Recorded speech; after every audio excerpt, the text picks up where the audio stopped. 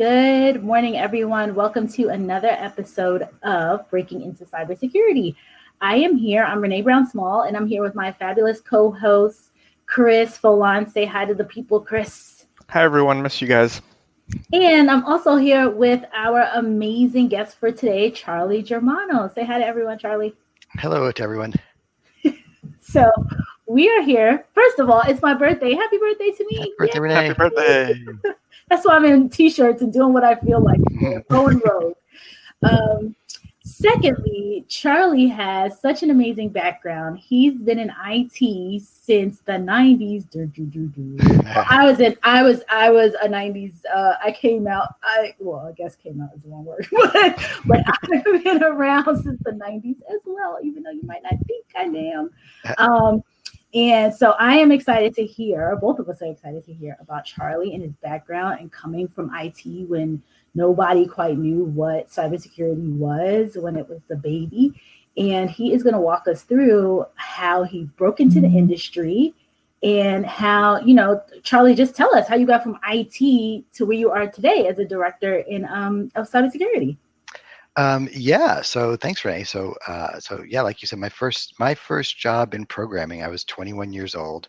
I still remember the day, February 5th, 1990. I was a company in Denver, Colorado. It was a subsidiary of United Airlines, and so we got to fly around a lot. But there were mainframes, and that's what there were in the world. It's hard to believe, but people would ask me what I do for a living, and I was a 21-year-old. It was more than a little awkward.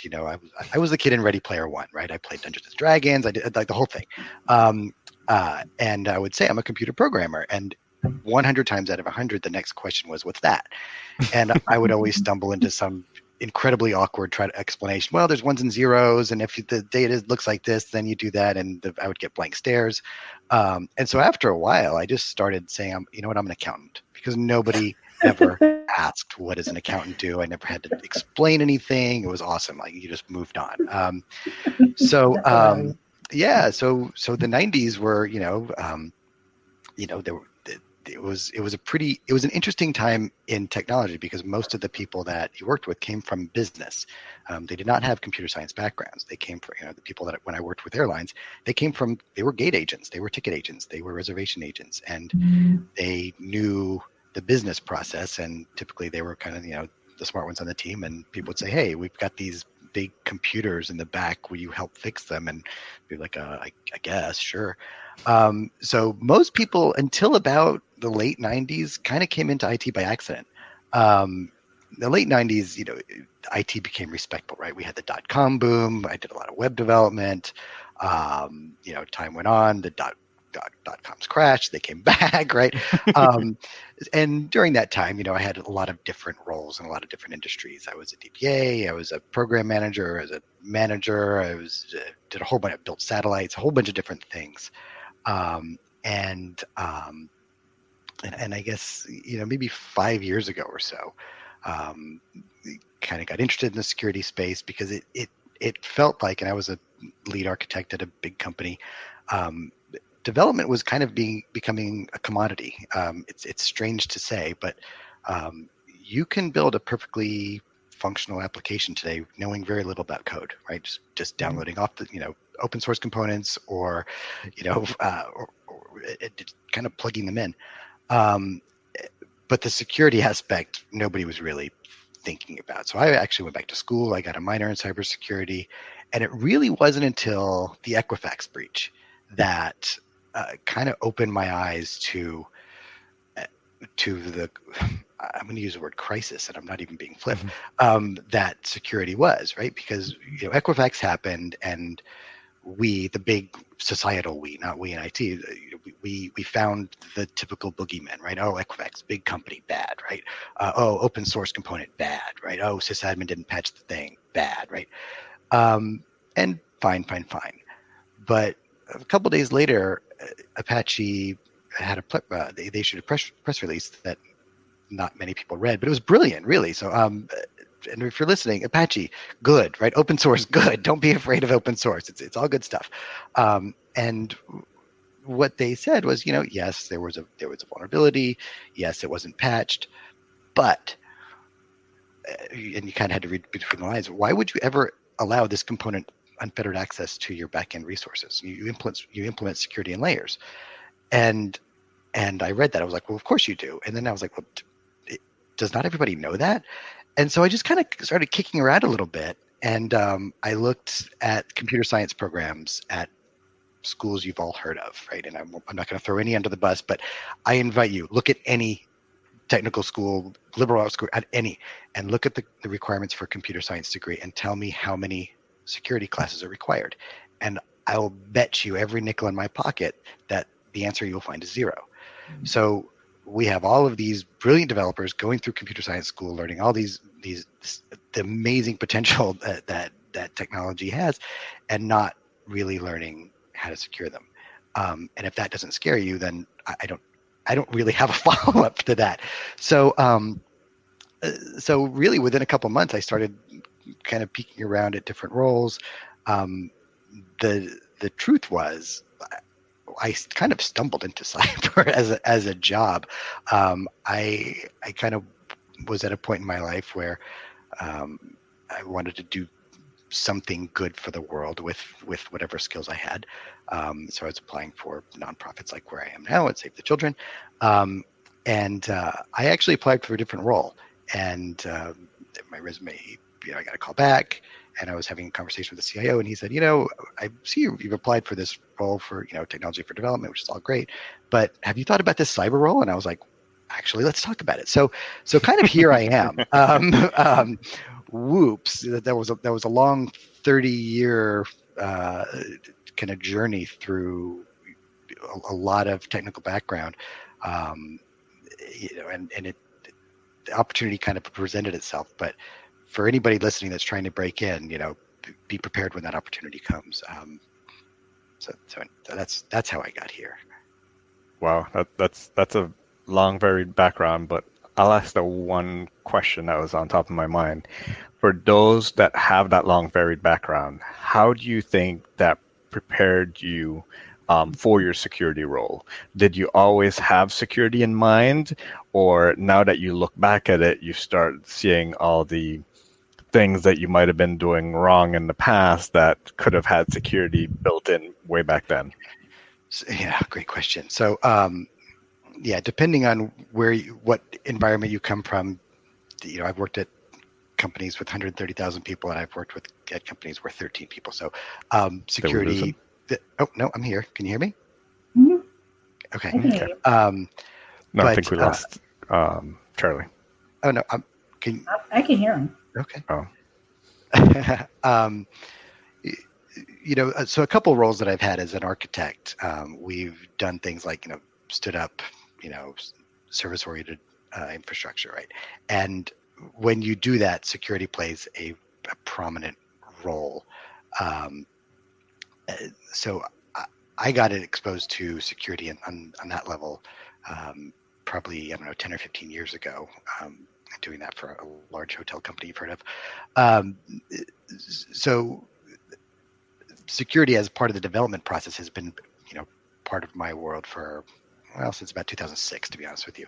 But as far as actually in the operation space, it's, I'm fairly new to it. Yeah. Additionally, I was thinking as you were walking through your background that there's so many mid-career changes right now. Most of the outreach that I think Chris and I both get are from people that are just like you. They were, they've had long careers. They've had different backgrounds in IT, and all of those things prepare you for. So someone like you coming in is different, brings definitely a different perspective because you've had all of that IT experience in the past. So I guess my question to you is, what would you share with the mid-career folks? Some of them are really struggling. They did like you. They went back to school. They went and got their degrees and struggling to break in. What would you tell them to, like you said, be prepared, but what does that mean? Be prepared when it comes, right? When opportunity arises. Right. I mean, part of it is building your network, right? I mean, you got to do the thing, whether that's, if you have the ability to show up at conferences, and not all of them cost money, right? I mean, B-Sides does great stuff, right? It's it's very cheap. They're all over the country, so you don't have to travel. But I think one of the most interesting pieces of advice I've seen on this, Chad Loader, he was a founder of Rapid7. He's now founder of a company called Habituate. Is doing really cool stuff with with cyber training. And he's got a really fun Twitter feed. So if you're on Twitter, follow Chad. But he tweeted just the other day. He said, if you want to break into cyber, try a year at the help desk. Spend a year at the IT help desk, because you will really, really know what your users' struggles are, and that is a tremendous value. I mean, understanding how people use the tools you give them, it gives you a huge leg up on anyone else that's going to come in and apply to that role. And I'm going to go back to what I was saying a couple minutes ago about how in the old days, I'm doing my old guy thing, right? But when developers typically, or everyone in technology typically came from the business side and understood the problems they were trying to solve, being at the help desk, no better way to know what problems you're trying to solve than sitting at the help desk for a year and listening to users. And I'll tell you, as someone who manages a help desk, you will see people at their absolute worst, because by the time they get to you, they're already frustrated. Things are broken. They just want it to work. And you will learn trial by fire at the help desk better than anything else I can tell you. So, highly recommend. That's the whole world. Yeah, I'd say been there, done that. That's how it came up. Question for you. So you mentioned that you're a programmer. You have a lot of that in your background. Do you think now that you have the security hat on, you can better speak to individuals in that area because you knew what it was to be there, as well as now how they can start to think about coding securely or implementing security technologies to validate their code in the CI/CD pipeline, things like that? Yeah, absolutely. For too long, we as a development community, and I say this with love to my fellow developers. You guys don't take it personally, right? But security was somebody else's job, right? I mean, just user ID, password, fine. Don't bother me. I got a deadline that sales has already committed me to, right? And now that is starting to shift, mainly because you saw British Airways a couple of days ago got hit with what, £180 million fine. That's gonna wake some people up, right? I mean, that's a lot of money. Marriott's fighting their fine right now, but it's a lot of money. So, unfortunately, it's come to that where to kind of bring that awareness to the front. But for any of us who look at a Splunk log on any kind of regular basis, you see the attacks, you see where they're coming from. I don't think anybody would tell you that the things you read about as far as nation state hackers or just general scoundrels, it's fiction. I mean, these things are happening. So, I think the visibility has finally gotten to where it needs to be, and it's certainly visible to the board. I feel like 5 years ago, people on your board of directors may not have gotten this. Today, they get this. They get it. What would you say? You went back to school, and you got a minor. You did a minor in cyber. What was the major? Organizational leadership. Okay. Oh, cool. What would you recommend when you look at people to hire in the cybersecurity space, and a lot of folks, they get the certifications, they go back, they ask what degree should they get, what cert should they get? What do you think is a good combination of certifications and or degrees, or not, or just going on Cybrary or whatever and learning the skill? What would you recommend? I like to see results, right? The degrees are great, the certs are great. I'm not taking anything away from them, but if you can show me that you learned a technology and you can articulate why you learned it and what benefit your organization gained from it and how you used it, that speaks more to me than CISSP does. Any recommendations for those individuals that are looking to do that mid-career shift or looking to now update their resume to show those results, like what would you look for in a resume to see that? Especially for someone who hasn't, because we all need that first break, right? It's the first break. Do something in open source, right? Buyyourname.com, right? Like just go, to Namecheap and reserve your domain and set something up yourself and explain how it works, right? And you can do this without a lot of money. This does not take a lot of money, but it does take time and it does take effort. And that, I think, is what I look for, somebody who doesn't come into technology just for a job, because it is now, right?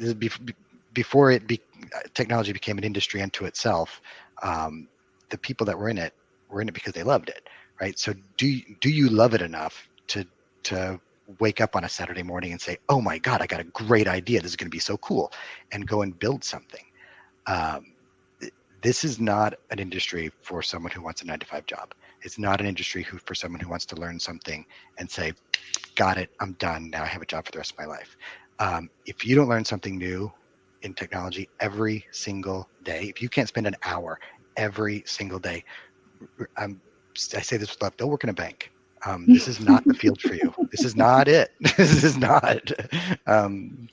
Hopefully not banking security. Oh, but Bitcoin's going to solve it all, right? Such valid points. I mean, Chris and I hear this all the time, and we preach it, but we like to hear the hiring managers, the folks that are doing the hiring, tell folks, I say all the time, experience trumps everything. We know that in some agencies, like, we're all in the DC metro area. So yes, you have to have a certification to get in a lot of these agency roles. Yeah. But a lot of the ones that are, and even with that cert, if it's your resume against resume B, the second person's resume or the second person's interview, and you have the certification and you've done exactly what Charlie, you just said, versus the person with the certification that hasn't done that, person A is going to win every single time. Yeah. And I think what tends to happen is, I've heard this before, that the hiring managers are even more impressed with people who are self-driven, who really truly have the passion, who they know it's not, like you said, it's not a 9-to-5 job. Oh, I went to school, like this new industry is cool. So, and I saw on a billboard or whatever that I can make a lot of money. So yeah, I'm going to go in and get my $100,000 job and what have you. It's the people who are doing this day in and day out that, would do it if they weren't getting paid to do it. And that's when you see that passion. You see, like, hey, this is what I'm doing in my free time. And that is what tips the scale when moving into a new role or, potentially getting a new opportunity. Yeah. And, that's perfect. I mean, for those of you who live in DC, there are a lot of nonprofits in Washington, DC, right? And there are a lot of nonprofits everywhere, but I live in DC. So, and they would love help. If you have any experience and interest in helping someone and just to expand your resume and say, oh, look, I built this for something. I guarantee there are 8,000 nonprofits located in this town alone. If you say to any of them, hey, do you need IT help? All of them will say yes, right? And you'll get the exposure and the experience. Say, look, I built this website, right? And look, and now it's it advertises, for full moonwalks or whatever. That's one of the ones I do, right? No, seriously. So there's lots of opportunities to do this, on your own time, and more than just in your own backyard. You can actually get out in your community and build your network at the same time. Also, very important. Yeah. I think one of our guests that we had on here talked about, she was part of the CERT team. She was part of like a volunteer incident response team. I can't remember one of the guests, but again, back to that volunteering in either a nonprofit or the industry to get that experience. Chris, I cut you off, sorry. No. So you mentioned conferences, you mentioned building stuff on your own. You mentioned volunteering for charities.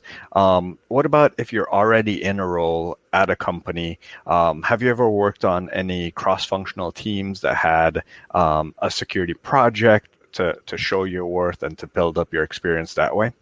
We do that here. I've never worked at another place that did this, but where I am now, we do a kind of internal TDYs, right? And say, oh, I'm actually interested in what this team is doing.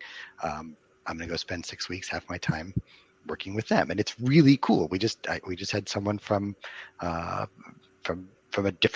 completely different department outside of IT say, I want to learn how to be a business analyst. Like, all right, come on in. Really valuable, and we got a cool different perspective of someone who was actually using our tools, and she got kind of a bird's eye view into the world of IT operations. Hopefully it wouldn't scare her too much. But yeah, that's something that I'd never seen before, but I'm starting to see more and more of that happening. It's great stuff. So if you're lucky enough to work in an organization, definitely take advantage of that. Have you ever in your past, similar to that same theme, saw a deficiency in an organization and went out and took the initiative to create a proposal or create a project around solving that deficiency to show that you're interested in a certain area? Have I personally, or have yeah, kind of all the time. I'm trying to think of it. Well, because oh gosh, we, I did a lot of modernization, right? From part of in a couple of my roles involved taking what was like a legacy mainframe background and modernize it. And you can't do that in one shot, right? You have to do that incrementally, because if you look at people who have tried to just take their old systems, throw them away, and replace them with something new and shiny, they all fail. They cost 10 times more, and they take 10 times long. So so what you get with that is you have to work in both this new world and old world. So I, at a couple companies ago, I think, proposed creating some tools that would automate a lot of the things that that in a mainframe world you would have to do manually. So anything that you can explain will increase efficiency with an organization, and say, look, right now we do all this manually, or we can build or buy a tool that will automate that, and we're going to speed ourselves up 10 times. Organizations are all about efficiency. So so you take that to anyone internally, and if you can show that you're going to make people more efficient, that's going to go places. Awesome. Well, we are actually at the half an hour mark. Okay. It's super fast. Chris usually asks our final question. So Chris, you want to jump in? So for mid-career transition individuals, because I think that's where your advice and your experience comes in the best. If you had to give one piece of sage advice, what would you give them in their transition? Just one, huh? Executive summary. Yeah, understand the problems you're trying to solve, really, and that goes beyond IT. You can't solve a problem if you don't understand what the problem is. So I think that's the biggest one. Everything else follows that. Perfect. Well, thank you so much. Yeah, this has been a lot of fun. Thanks, you guys. Thanks, Charlie. Thanks, Chris. And we will see everyone next time on the Breaking Into Cybersecurity podcast. All right. Thanks, everybody. Bye. Bye. Bye.